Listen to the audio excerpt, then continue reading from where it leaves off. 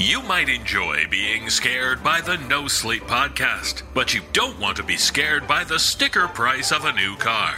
That's why the new 57 Oldsmobiles won't scare your bank account, not with a list price starting at only $1,299. Can you imagine a time when a new car was so inexpensive? Yes, I know, adjusted for inflation and all that. But these days, it's not easy to deal with inflation and the uncertainty of debt.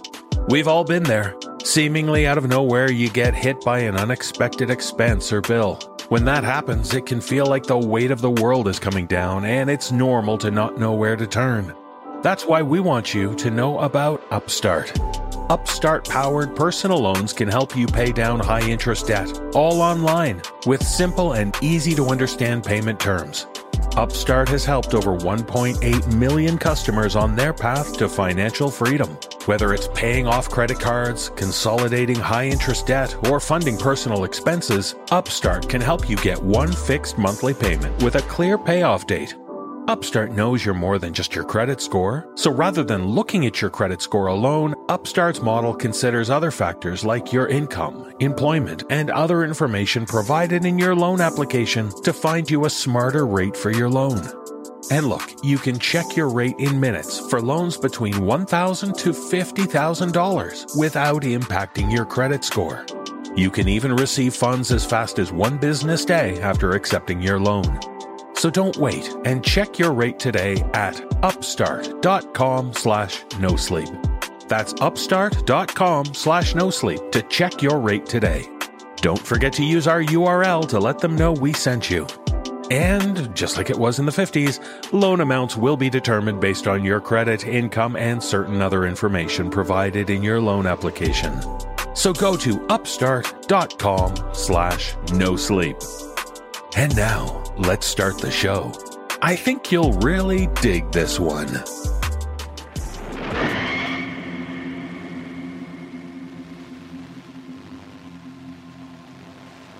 The morning after my father's burial, I found him on my doorstep, clods of earth clinging to his eyelashes.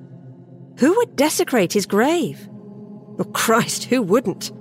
The man had more enemies than teeth. Instead of asking questions, I called the gravedigger, paid his fee, and watched as he buried my father beside my mother. Again. The next day, the corpse lay in his own bed. Spiders crawled from his mouth and made homes in the sheets. I paid the gravedigger double to take the bed, too. I awoke that night to feel myself being dragged, my wrists caught in a death grip. Skeletal hands tossed me into a hole where I lay stunned as earth was shoveled over me. Then I heard my mother's voice. "If you won't take him back, you can take my place," she said, and soil filled my screaming mouth.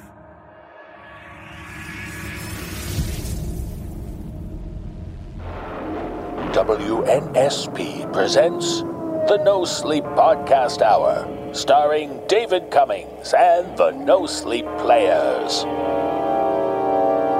Nights of darkness. Fear creeping through your soul. Pounding heartbeats. Join us for tales of horror during the dark hours when you dare not close your eyes. And we're warning you. Brace yourself for the No Sleep Podcast.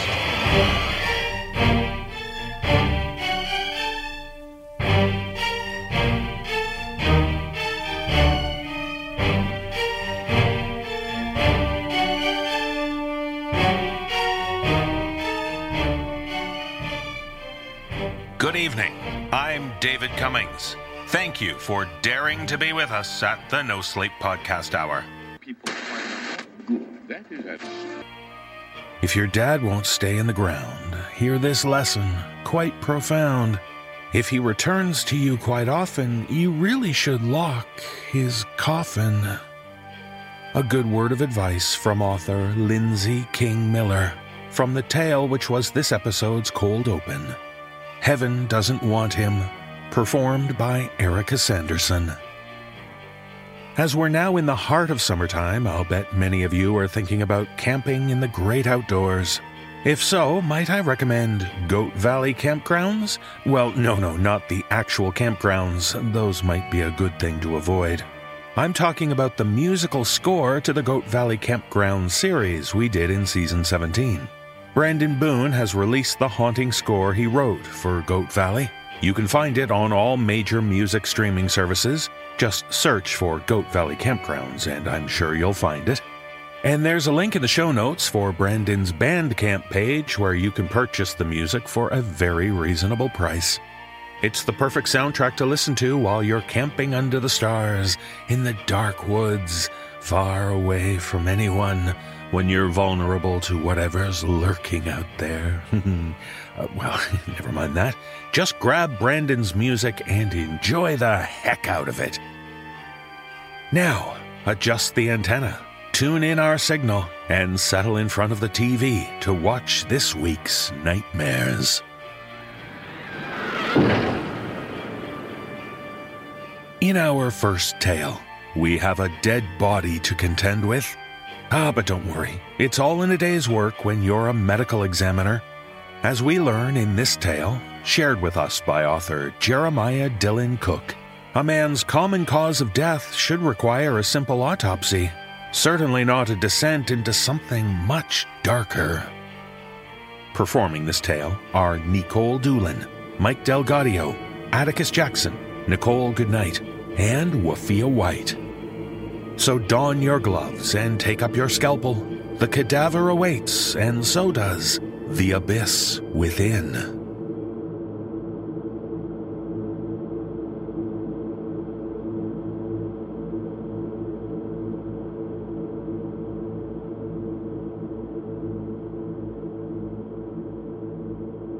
The following is a recording recovered from the Hazel Peak autopsy of a John Doe. If you have any knowledge of what occurred, please contact the Hazel Peak Police Department. This audio has not been edited in any way. This is Hazel Peak Medical Examiner Creed, starting the autopsy of an unidentified white male. Subject was delivered by Hazel Peak Police after being found incapacitated outside a school playground. According to police, subject was alive and talking about a shadow man he met. Subject was pronounced dead by arriving EMTs. Cause of death is presumed to be a heart attack. Subject was wearing a suit upon arrival, black pants, jacket, and a white dress shirt. Underneath were flannel boxers. Subject has no tattoos or piercings. Weight is approximately 320 pounds. And he measures 6 feet in length. Nothing of note regarding male genitalia, and anus shows no sign of injury. Hair is graying brown, and eyes are dull blue. No facial hair. Rigor mortis is not yet present. Proceeding with examination of chest cavity. Doesn't the microphone hanging above the body ever get distracting? You get used to it. Why don't you make the Y incision to get us started? Are you sure? I haven't been here that long. Well, if you're going to take over for me one day, then you'll need to start doing this kind of stuff. Okay. And don't forget to narrate for the record. Starting the incision, cutting from the right shoulder to the middle of the chest. Now cutting down to the belly button. Struggling due to this guy's huge gut. Let's keep it respectful. Sorry. This guy's, enlarged intestinal area. Oh, not bad. You'll get better as you go. Completing Y incision with cut from left shoulder, setting aside my scalpel, and peeling back the subject's skin. All right, here, I'll help. Thanks. Subject's rib cage is below. Should I get the saw? Not until you've got your skin flap secured. My mistake. Now I've got it. Good. All right, now you can start the saw.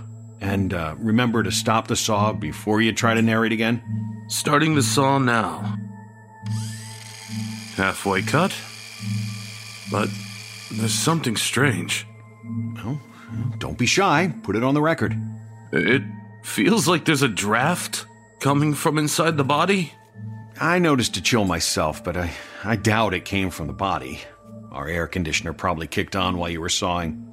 That must be it. Resuming saw. Sawing complete. Proceeding to remove the rib cage. My God. Can you verify what I'm seeing? It can't be. Should we get someone else in here? No, not yet. Not until we know this isn't some kind of wild joke. A joke? Is there another possible explanation? Help me try to get him on his side. Yeah, good idea. Almost got him up. Damn. The table is all that appears under the subject. Good God. How is that possible? Let's drop him back down. I don't understand how it's possible. Should we narrate it for the record?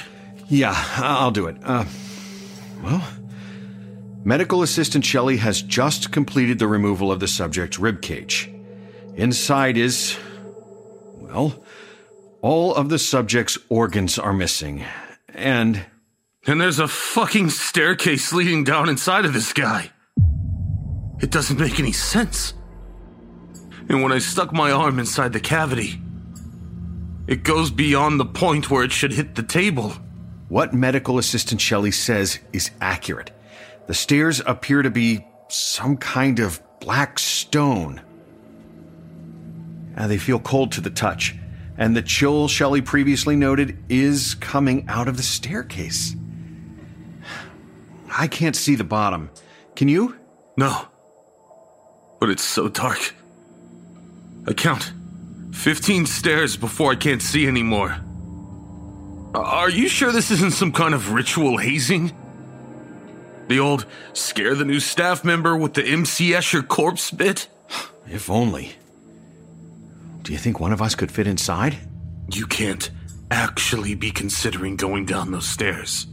Well, I, for one, want to know what the hell is going on here. Yeah, but why don't we get a police officer or someone to go down there?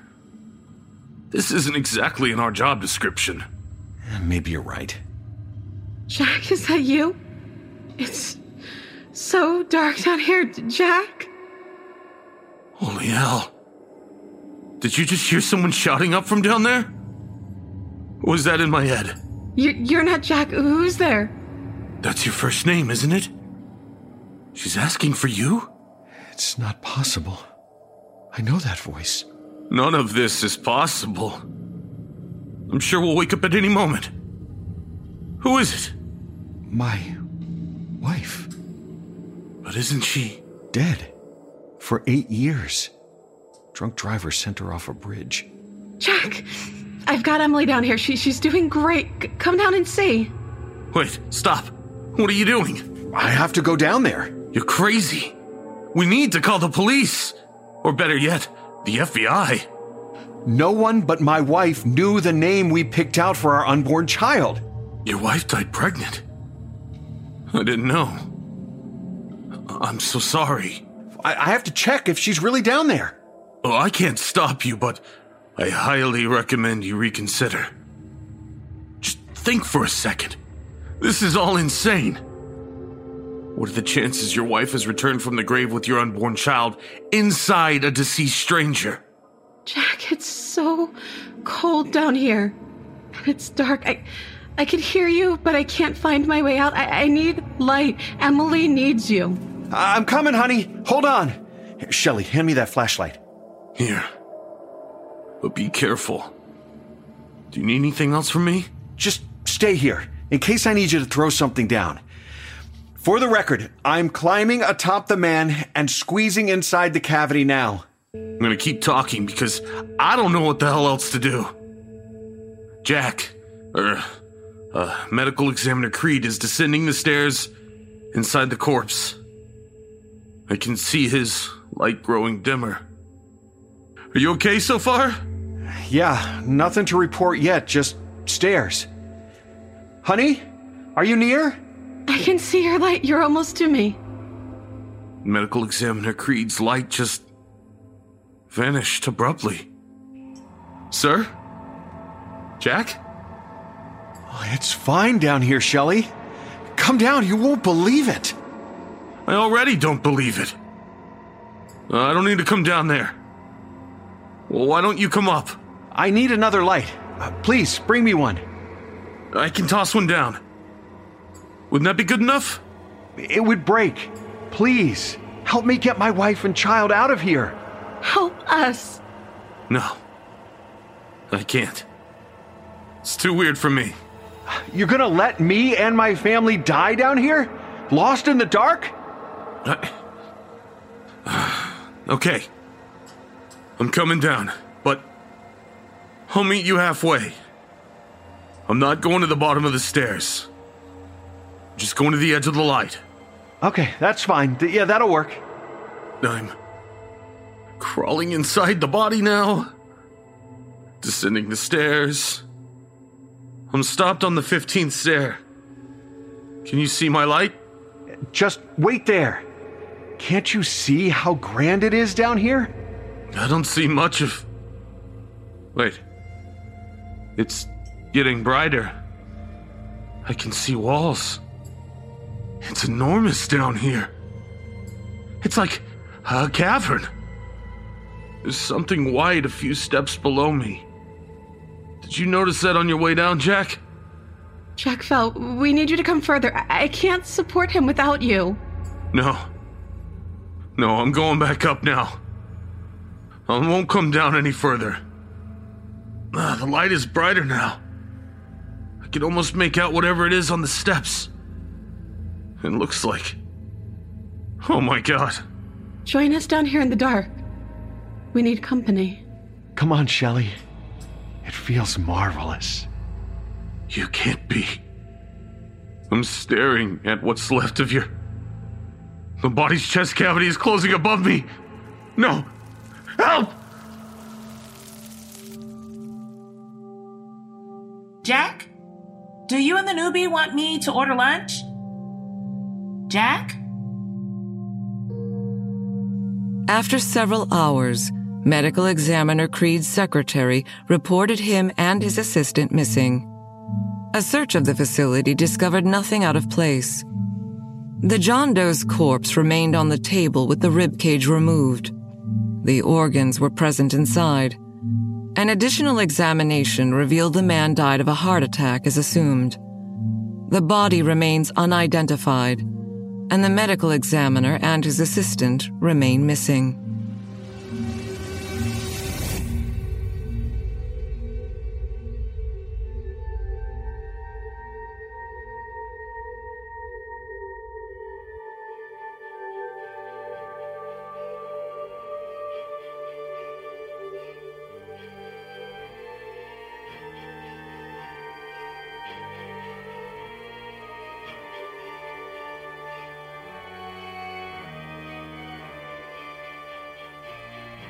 When you're young and in love, it's natural to feel like your love will last forever. But soon you learn that life can change and carry on. But in this tale, shared with us by author John Crane, we meet two people who were in love as teenagers, finding themselves together again in their special spot, proving that love can run quite deep. Performing this tale are Mary Murphy, Graham Rowett, and Ellie Hirschman. So allow yourself to smile as you remember young love. Just be wary if you find yourself returning to Zeppers Rock.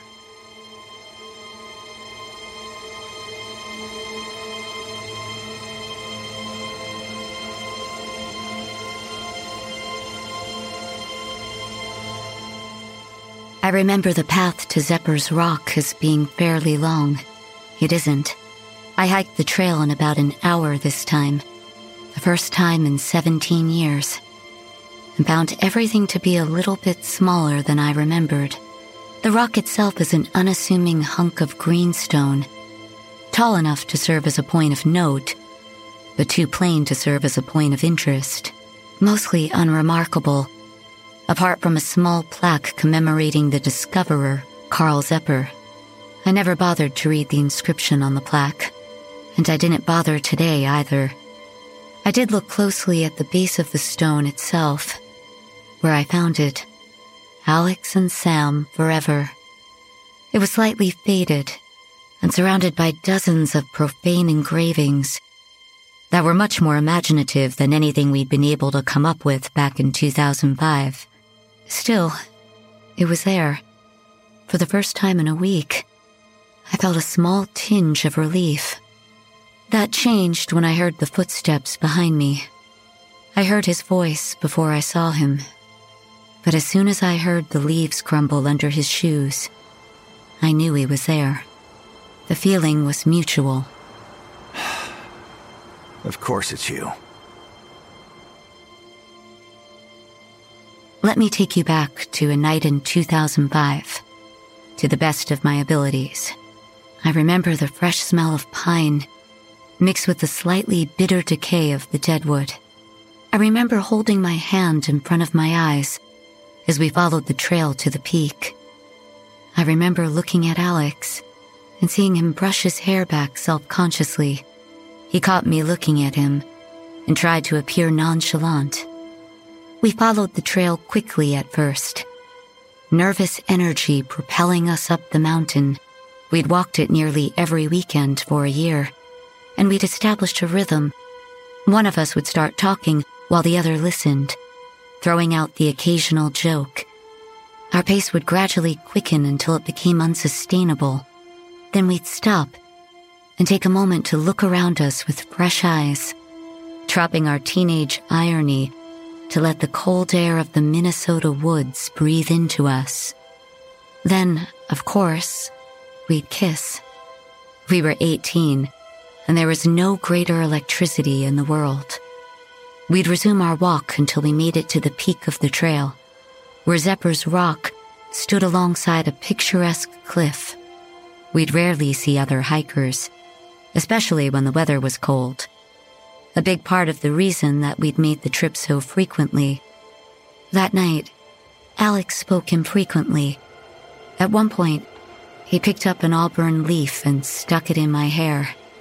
It was corny, but it worked. Romance must be unpredictable, earnest, and a little cliched. Teenagers are fantastic at meeting all three requirements. When we reached the top of the trail, the nervous electricity began to peak, as was often the case. We enjoyed the gorgeous overlook of the surrounding mountains. From there, we could see the lot where we'd parked. Alex's bright red Chevrolet Cavalier sat alone, awaiting the return of its lovesick passengers. It would have to wait.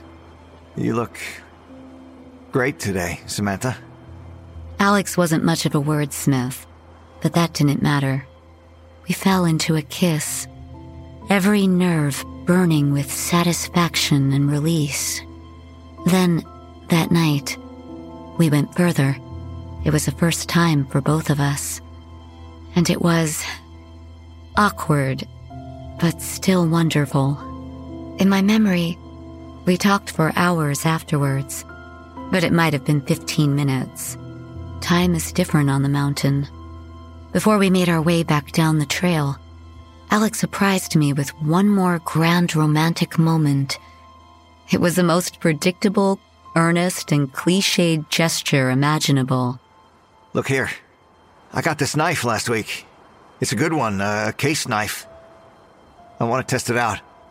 And he turned to Zepper's Rock, the silent third party that had watched us enter a new phase of life.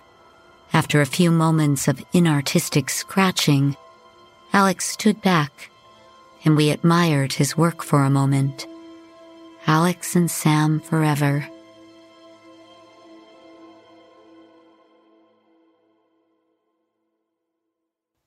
Alex and I broke up 6 months later. I wish I could say that we split up amicably, then went on to live wonderful lives and raise families, but that's not true. At the end, he was jealous and selfish. He accused me of cheating on him 3 times, then cheated on me with my cousin. By that point, I was relieved to have a guilt-free reason to get out. I stopped speaking to him, and after a week or 2, he stopped trying to contact me. I moved to Illinois, where I earned a degree in sociology, which gave me excellent qualifications for my full-time job at the local Walgreens. I am far removed from the fragile awkwardness I felt in the Minnesota mountains, and I do not think of that night often. That changed last week. And here we were, staring at each other on the same mountain. I knew you'd be here. His words had a strange venom to them. I could say the same, I said, hoping my words held the same quiet anger. I studied him for a second. The years hadn't been kind, but not entirely unkind. His thinning hair had the same swooping look, with an extra touch of gray. He'd gained a good amount of weight, but that's expected. I wasn't exactly about to squeeze into my prom dress. But his eyes had a look of obstinance and anger that I thought I recognized. This was closer to the Alex that I found sneaking out my cousin's window than the gallant dweeb who'd led me to adulthood. So why are you here? I could detect some urgency in his voice. The same reason as you, I guess. You couldn't help it. He spat on the ground. Well, that means you feel it too, I suppose. Yeah. We stood in silence, looking off at the mountains. He kicked a small rock while walking up to the precipice of the overview, and we watched it fall. I didn't hear it hit the ground. When did it start? You first. I sighed. He hadn't changed much. A week ago, at work. I work at a pharmacy. Someone bought a Red Bull. It smelled like pine needles. Then later, when I was throwing out a bag of trash in the dumpster, I felt the air of the mountains. Exactly like it feels right now, and I smelled the pine needles again, but with an earthiness. Not earthiness. Decay. And you kept thinking about that night, didn't you? Yes. Not romanticizing it. Not even wishing that I was young again. Just remembering. The details kept coming back. The sun was going down, and the air was cold. It was 3 days ago for me. Same thing. The smells, they came back first. Then I couldn't think of anything else. That it was everywhere around me. How do we stop it? He looked at me again, and this time his gaze didn't seem unkind. I don't know. Maybe something wants us to be together. Here, where we started. I sighed. He was still romantic at heart. I think we both know that this isn't about lost love. Do you have these? I rolled up my sleeve, wincing slightly from the pain. Alex looked at my arm and his eyes widened. He nodded. Then you know we're not here to lose our virginities again. And the longer we stand here, the less time we have to figure out what we're gonna do. Well, there's nothing to do. We didn't do anything wrong, except what I did later to you. I'm sorry about... I know. It's okay. We were kids. But you weren't exactly innocent either. That awful look was in his eyes again.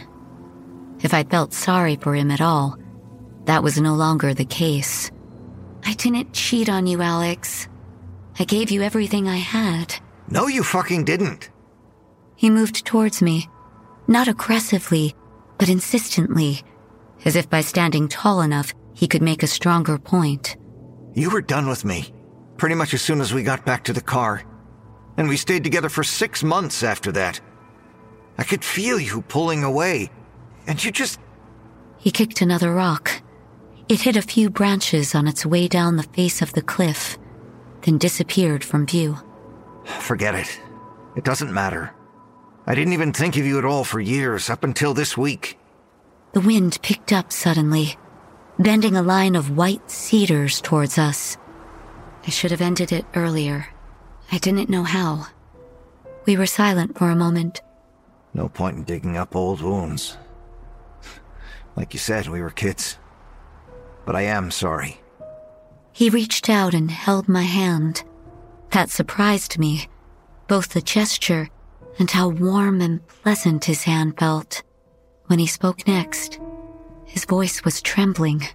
It sounded old, and that scared me. Listen, the longer we wait, the harder it's gonna be. Don't talk like that. I'm just saying what you're thinking. No, you're not. Yes, I am. And it's just how it is anyway. We don't have a decision to make, any more than those trees or that goddamn rock. You feel it, don't you? I did, but I didn't say that. My arm was burning, and so was my stomach, and my back, and my legs. My legs had the oldest ones. My forehead began to tingle. That would be the next one. Show me yours. You're gonna have to be more specific. I rolled my eyes and managed to laugh. But Alex knew what I meant, and he was already rolling up his pant leg. He was bleeding, and as I felt my clothes start to stick to my arm, I knew I was too. There it was, etched into his leg, as if carved fresh by a brand new case knife. Alex and Sam forever. Surrounded, of course, by a heart. It wasn't the same as the etching on the rock. The words were spelled out, perfectly legible with no jagged letters. Blood dripped from the wound, giving more prominence to the delicate heart frame. Alex winced with pain. I knew from his face that another one was starting somewhere. They start soft and faint, then they rise up until they erupt from the flesh. And they never stop burning. When a new one starts, you can't help but think of how much it's going to hurt. That's the worst part. I can't take it much longer. I've got dozens of them. I know you do too. At first there was a new one every few hours, but now it's every few minutes. Some big, some small, but they all hurt the same. But it's not just the pain. Stop looking at me like that. It's how everything smells and tastes like this fucking mountain. Hugging my kids and feeling the rotting leaves in their hair. More than any of that, it's what it says to me at night. What it tells me. I'd been wrong. That obstinate look in his eyes wasn't for me. He was trying to hide his fear. It talks to me too. I know that, Sam. His eyes moved over me, and he shook his head. Christ, look at you. Blood was dripping out of my sleeves. I felt the etching on my forehead break through, and it seemed to sizzle with anger. I felt the blood dripping down, and I wiped it away before it reached my eyes. Tenderly, Alex patted my hand, then walked to the edge of the cliff. He leaned against the rock, gesturing at the graffiti around our heart. Clever obscenities and earnest hopes of a new generation of assholes and lovers. The only good thing about this is that they have to go through it too. Then, he locked eyes with me. We can't stay young forever, Sam. Wish we could. With that, he closed his eyes and let himself fall. I reached out for him, but I was too late. I saw his arm catch on a tree branch, sending his body into unclean gyrations as it dropped. The edge of the precipice wasn't that high, but the bottom was covered in darkness. I didn't hear Alex hit the ground, and I suspected that he would be falling for a long, long time. Time is different on the mountain. You were always a little dramatic. For a moment, the burning stopped. The pain was gone. I exhaled with relief, but the scent of rotting leaves filled my senses with my next breath. Pain would be back, and soon. Maybe it lets you go, I thought. It doesn't let you hurt once you've given in. Maybe I didn't hear him hit the ground because it lets you avoid that part. I didn't believe that, but I let myself think that it was true. I'll avoid the tree branch at least. I can fall a lot better than he did.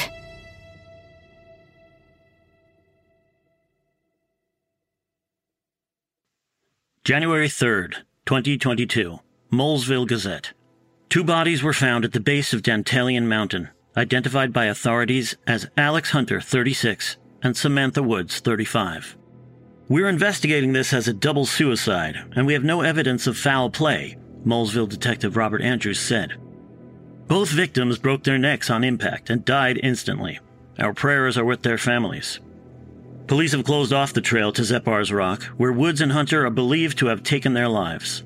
The rock is well known as a lover's leap, and is the subject of several local legends. Over its history, Zeppar's Rock has been the site of 32 suicides. However, today's deaths are the first to occur at the park since 2005.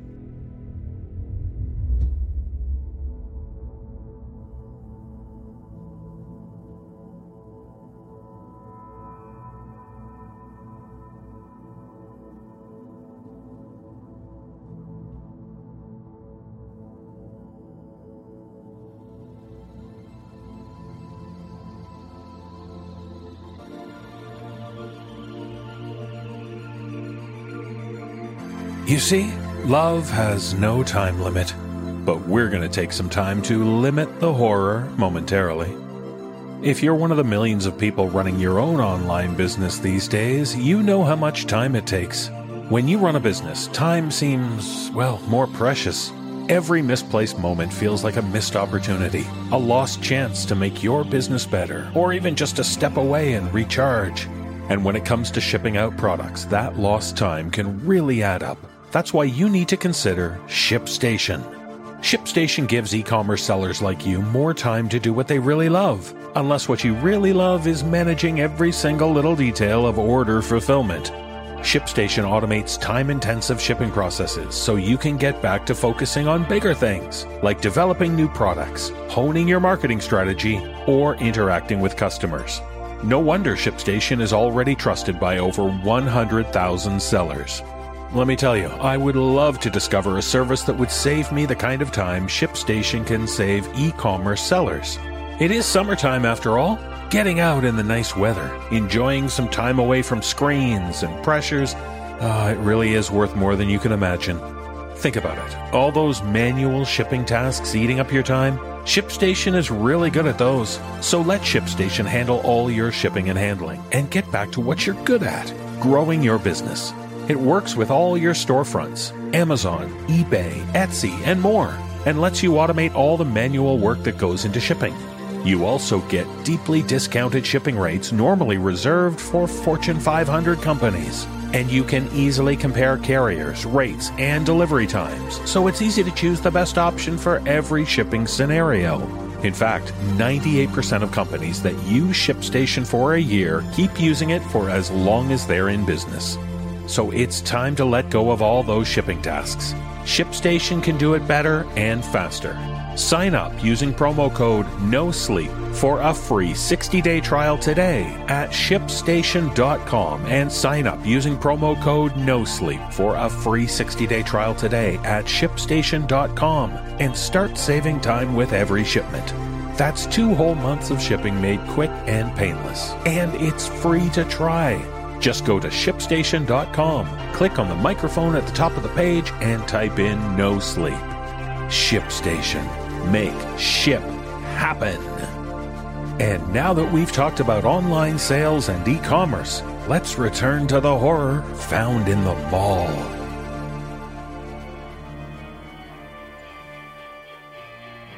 In this day and age, it's not uncommon to learn about brick and mortar stores closing down due to the competition from online sales. In a similar way, shopping malls, once places packed with avid shoppers, are also shuttering their gates more and more. And in this tale, shared with us by author J.L. Schnell, we meet a journalism student who is investigating a local mall's sudden closure years ago. And she learns that e-commerce was the least of the mall's problems. I joined Jeff Clement, Sarah Thomas, Aaron Lillis, Katabel Ansari, and Kristen DiMercurio in performing this tale. So enjoy them while you can. The food courts, the fashion stores, the movie theaters. But don't expect to find anything at the mall once called Yuma Lines.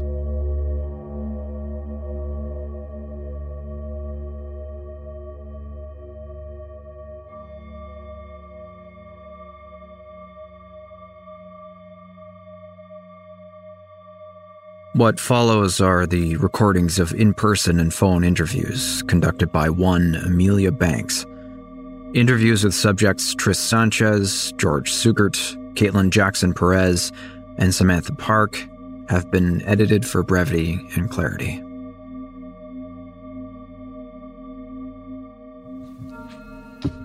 Okay, real quick. I'm Amelia Banks, journalism student at NAU, and I am creating a record of the last year of the Yuma Lines Mall. With me today is Tris Sanchez, former employee of clothing store. Tris is the 43-year-old mother of 3. Jesus. Do you have to make it sound like a police interview? Oh, right. Sorry. Just trying to establish a record. I know, you said. Sorry. Kid, chill. Listen, you gotta stop apologizing. Thank me for my time, but don't apologize for taking it up. What? You're nervous. It's fine. But if you apologize for everything, it makes me wonder why I'm wasting my time with your projects. You have to show you believe in yourself if you want people to work with you. That's... Okay. Thank you, Miss Sanchez. Tris, for God's sake. Tris, right. Okay. So, Tris, how long did you work for? And how long did you work at the Yuma Lines location? Same answer for both. 10 years. So you worked at the mall location the whole time it was open?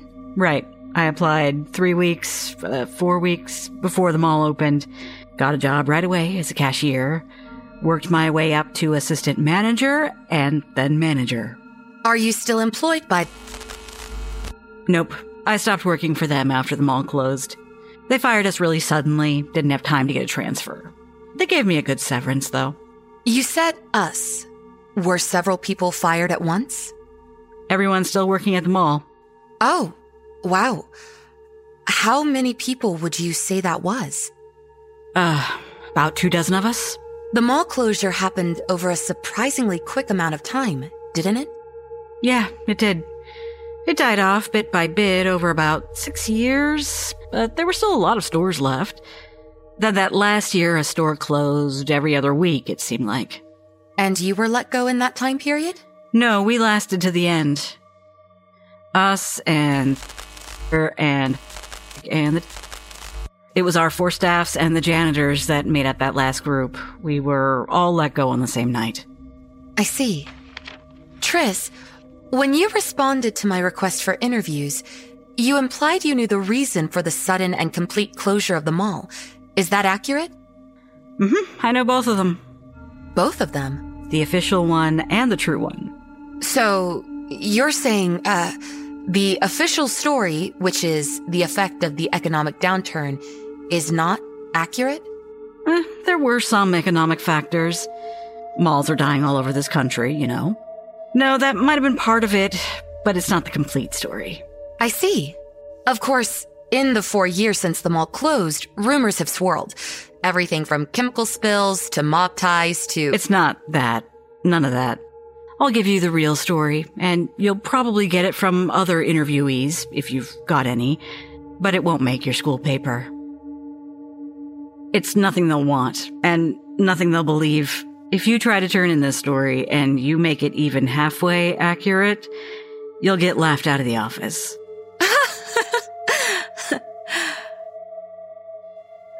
Oh, my gosh, you're serious.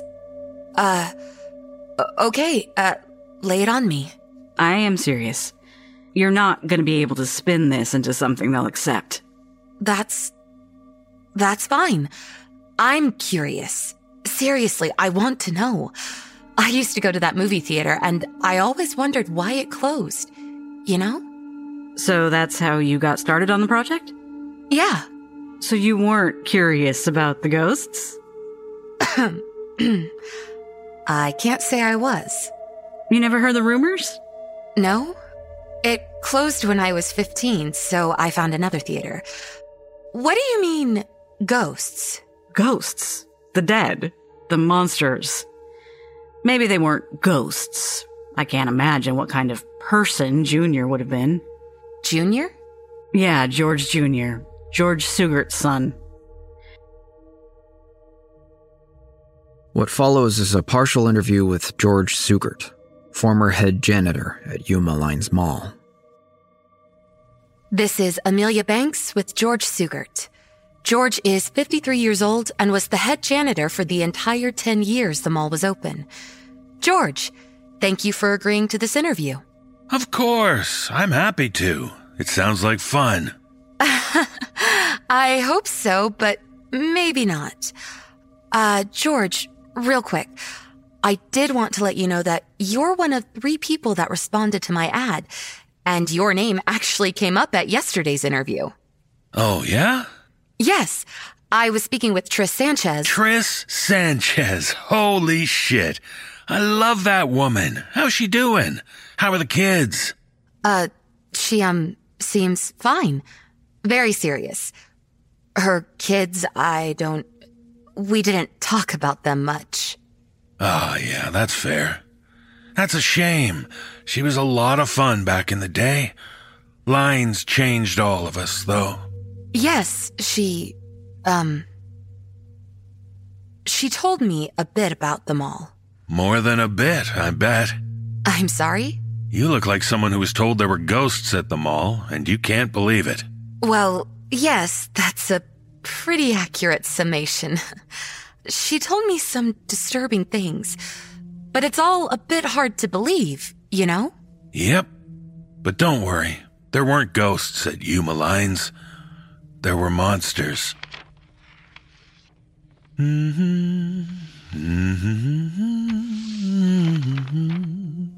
Like George Jr.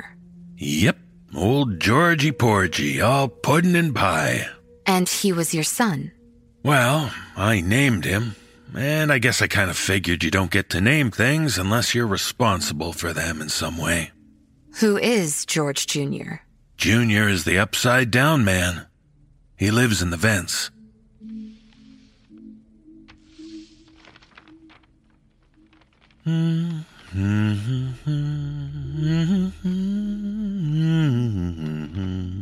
I'm sorry, you... Please understand, this is all very strange for me. Well, of course it is. You never worked at Lines, and only the extremely unlucky met Junior if they weren't around all the time. Can you tell me more about Junior? Happy to. See, he was part of the building. He was there before I ever got a locker assigned, and I was there 2 weeks before the place opened to the public.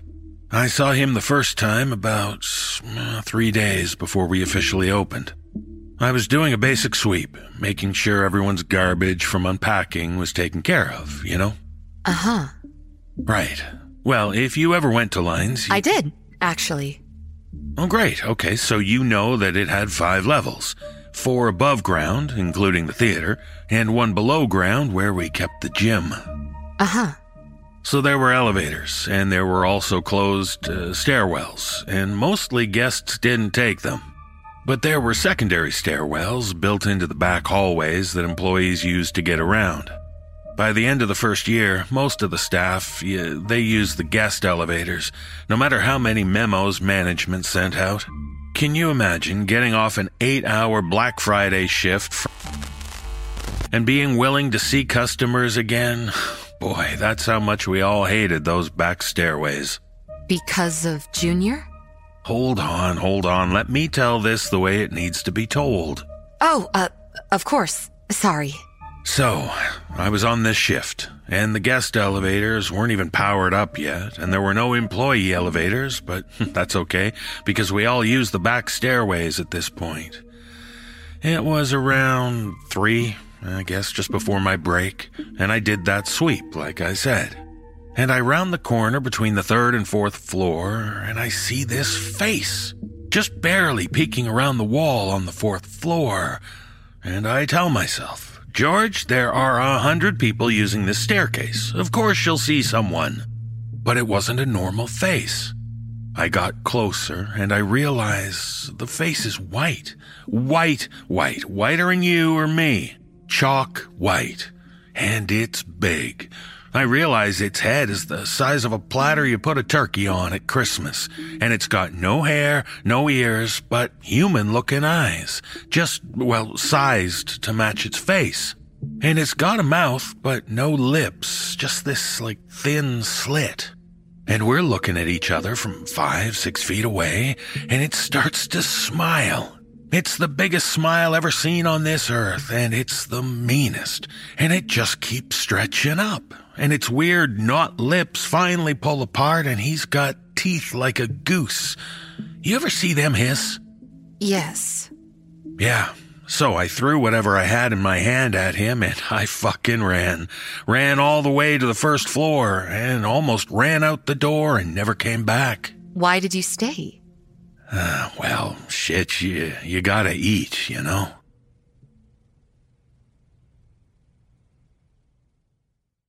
Continuation of interview with Tris Sanchez, manager at... Why did you respond to my call for interviews? Because I can't sit with this story alone anymore, and I can't talk to anyone who worked there. Why not? That place was poison. Working there damaged almost everyone that ever clocked in. Talking to each other is just transferring that poison back and forth. And it was poison because of Junior? No, yes, he was hurting us, but it wasn't just Junior. The whole place was bad. Built on sour ground or made of concrete mixed with graveyard dirt or cursed or something. I can't convey it in words to someone who didn't live it, but the air was violent. Everything there wanted to hurt you. How do you know others were affected the same way? The obits. As in, the obituaries, yes. I recognize a lot of names. Some of them are ODs, but mostly it's heart failure. Car accident, sudden illness. Most of them were still young. Oh, God. And they tested for carbon monoxide. Chemicals in the vents? Yep, and we had monoxide meters everywhere. So everyone who worked there was terrified, and nothing was physically wrong. Bingo. Junior just seemed to like to scare us. Whatever was in there never hurt anyone physically, as far as I know. But they came close once. What? Who else responded to your ad? What? Oh, George Sugart, weirdly enough. That doesn't surprise me. And Caitlin Jackson Perez. Why? I don't remember Caitlin, but George is a good source for this. Here, give me your phone. I'm giving you a number. This is for Samantha Park. She worked at the store next to mine for 3 years. If you call and leave a voicemail with all your information and the fact that I sent you, she may call you back. And if she does? Then you may get to hear the worst story I ever heard from there. Excerpt from interview with Caitlin Jackson Perez, short-term employee of... Thank you for your time today, Caitlin. No problem. Just remember, it's Kaytlyn. Kaytlyn. Right. So what did you want to know? Whatever you want to tell me, honestly. I'm investigating why Yuma Lines closed so suddenly, and any information helps. Oh, okay. Well, I worked there when I had just turned 16. I applied at a week after my birthday. I was so excited to make my own money. And you also got this small wide discount that even counted at the theater and the gym. So I was like, oh, yes. So I actually only worked there for 6 weeks, and I left 3 years before the place closed. So I don't know if I'll be much help, but I'll tell you whatever you want to know. Thank you. Did you enjoy the work? Does anyone enjoy work? Oh, no, God, I sound like such a communist. Sorry. No, I mean, it was okay, you know? I got free pretzels, and I could afford to see a movie every weekend. And that ruled. Was it pretty busy? Oh, yeah, I only worked weekends and Friday nights, so it was always slammed. Did you leave through the employee stairwell at night?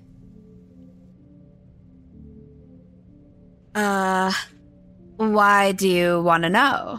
I'm just trying to get a feel for how it worked, and... No, you're not. You know about the monster, and you want to know if I know.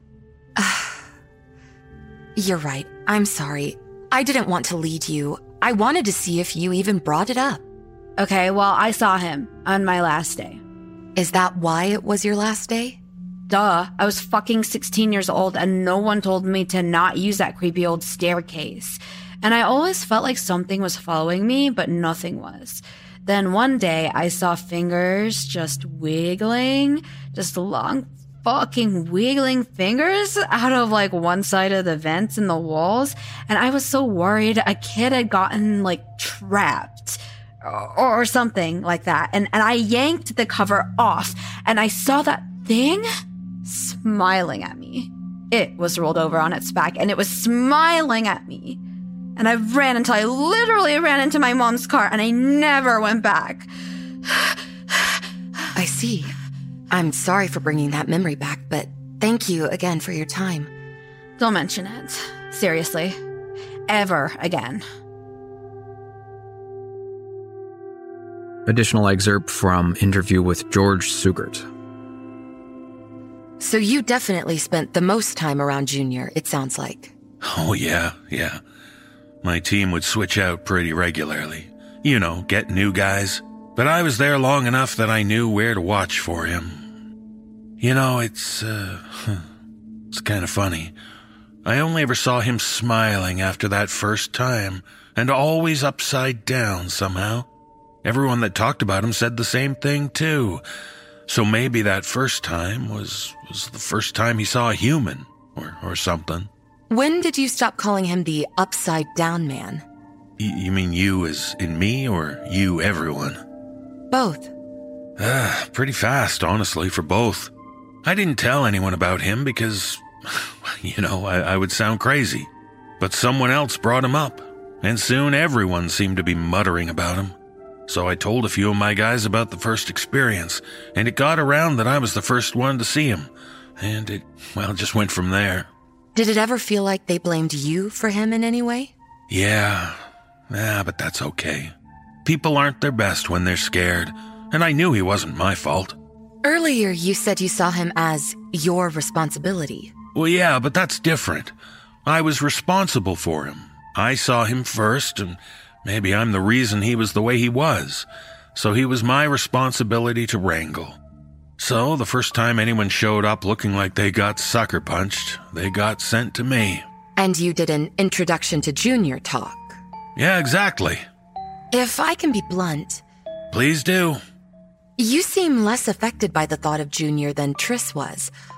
Why is that? I acclimated. I'm sorry? Well, my buddy drives to Cali any chance he can get. He's a big diver. It's his favorite thing. You can dive pretty steadily and be okay. But if you come up, you gotta go slow or you get sick. You have to spend time at each pressure level acclimating or your blood can explode. That's the bends, right? Ah, smart girl.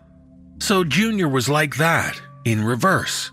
It was like I was going down further and further, and every time I got used to a new pressure level, it would get a little higher. But I also couldn't go back up. Every time I got used to a new level, I was stuck there. The only way to go was deeper. That's how I was able to spend 10 years back there in his part of the mall. So then, what's it like living out here without him? Absolutely terrible. Recording of a phone call placed to Samantha Park.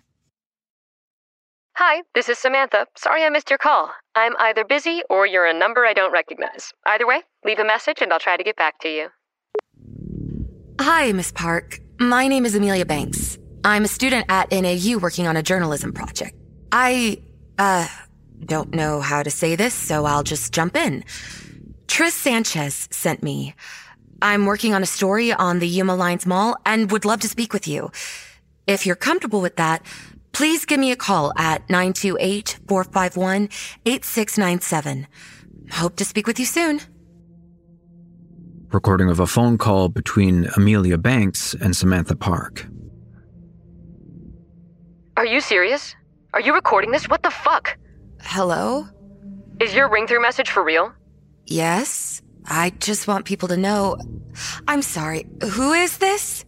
Samantha Park, you called me? And now I have to consent to being recorded? Yeah, sorry. I had a professor put the fear of God into me once. You never know where someone is calling from, and if it's a different state, they have different recording laws. That could be fixed by not recording everyone that calls you.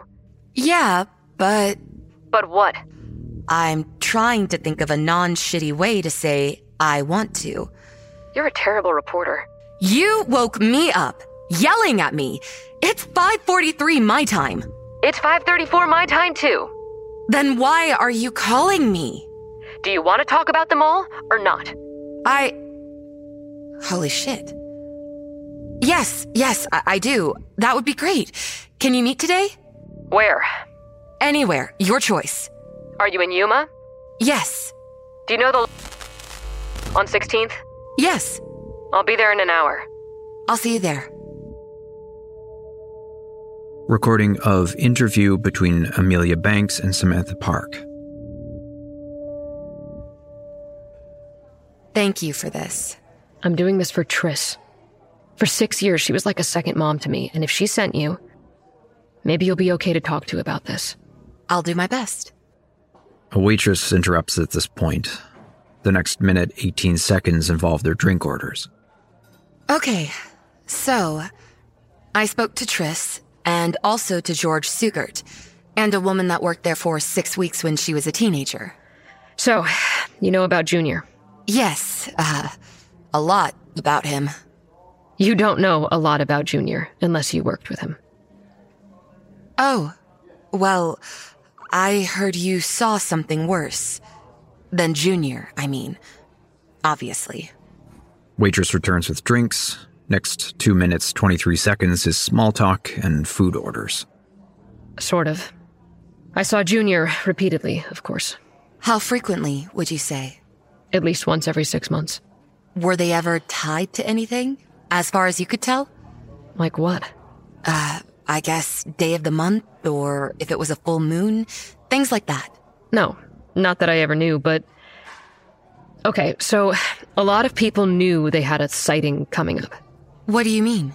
You know how you feel when you're coming down with something, but you're not actually sick yet? Yes. Like that. You'd just feel in your joints that you'd see Junior soon. Did that help you avoid it at all? No. You weren't supposed to. Me and Kurt tried. I'm positive that's why it happened. What happened? Kurt and I got stuck doing inventory one night. It was a small enough store they wouldn't budget more people for it, even though it meant we didn't leave till close to 2 a.m. We'd both indicated to each other, because you learn to do it without talking about it, that we had Junior encounters coming up. We both felt like they were close. We were both tired of being scared, so we took the elevator down. George said a lot of people took the elevator down. Yeah, with customers. This was just me and Kurt. Did that make a difference? Yes. Okay, so what happened next? We parked on the first floor. Most employees did. So we hit 1. And the elevator barely moved before it came to a weird stop. Shaky. Shuddering. It felt less like a machine and more like an animal. The display said 3. And the doors opened. I was looking out on a bay of windows that looked out on darkness. Pitch black. No lights, no nothing out there. But there are always a ton of lights in that area. And there are no windows in that hallway. There can't be, physically. That wall is connected to the stairwell, and it's solid concrete. What? And I felt like like I was dying.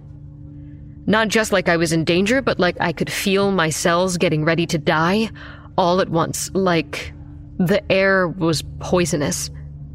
And Kurt was high all the time, I think, to deal with it, and he just laughed and started to walk out, said, "I guess we're taking the stairs," and I grabbed the back of his shirt right before his second foot landed on the hallway because I knew that if he took that step out, the doors would close and I would never see him again. And I remember the feeling, every part of it. How his shirt tightened in my hand as it hit his throat, how I got dragged forward one step by his momentum. I remember him turning towards me, half in the doorway, and how he stopped when he was facing the hallway. His face looked like a corpse. I yanked him in, and I hit the door close button over and over again, and I heard a dozen footsteps sprinting down the hall, and I think I screamed at the door. Then I realized Kurt's foot was still blocking it and that he was messing up the sensor, and I threw him across the elevator. This 6'2" healthy guy, and as the doors were closing, I saw a shadow of something I didn't recognize. And then we were on the first floor. And that's my story. Waitress arrives with food. Next 2 minutes, 30 seconds is filled with noticeably subdued small talk. Did Kurt ever say what he saw? Once. I gave him a ride home, since the buses had stopped running. He was quiet almost all the way home. Right before I pulled up to his place, he said, "It was all faces and horses and hair." I dropped him off, and I never saw him again. 2 years ago, he OD'd. Jesus. Was it... do you think... I don't think it was the only reason, but I don't think it helped. The rest of the meal is eaten in silence. Excerpt from interview with Tris Sanchez. This is all a lot to take in. And I'll be honest, even if it's all true... It is. Why did they close the mall so fast? Everyone had been putting up with Junior for years. What changed? In that last year, the feeling got worse. A few stores would drop here or there due to money issues. And it was like because it was spread out over fewer people, it would affect everyone more, which just made each closure make the next one more likely. That makes sense. What happened with those last stores, though? Do you have any ideas? I do, actually. You remember the basement level where the gym was? Yes. Its leasing contract with the building was weird somehow, and as a result, there were no employee areas that connected to it. The only way in or out was to drive or take the elevator or the stairs down to that level and enter through the front door. Okay. Well, when it was just the last group of us, we started leaving and entering as a group. No one went anywhere alone. You could tell it was a worse idea every day. We also started parking on the basement level because it gave us an excuse to use the customer elevator, and most of the time, that was the safest. Most of the time? Samantha will tell you if she wants. Okay. Well, we went down there, and the big window next to the glass door was shattered, completely out. We sort of complained about teenagers and how destructive that was. And then Jerry, who worked at the theater, suddenly looks really scared and says we should go. And we looked, and we saw what he saw, and we all peeled out of there. And the next morning, I got the call from corporate. What was it? What did you see? The glass was broken outwards.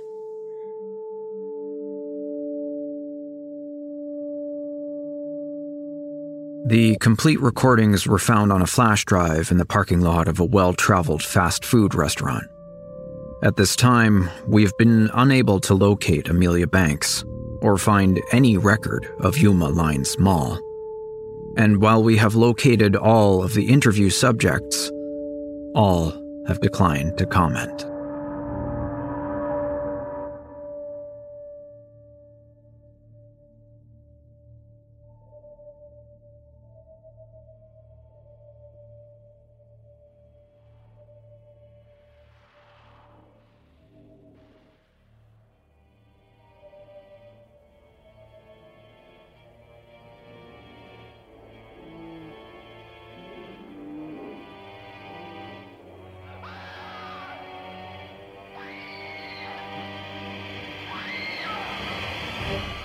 We hope you survived our terrifying tales.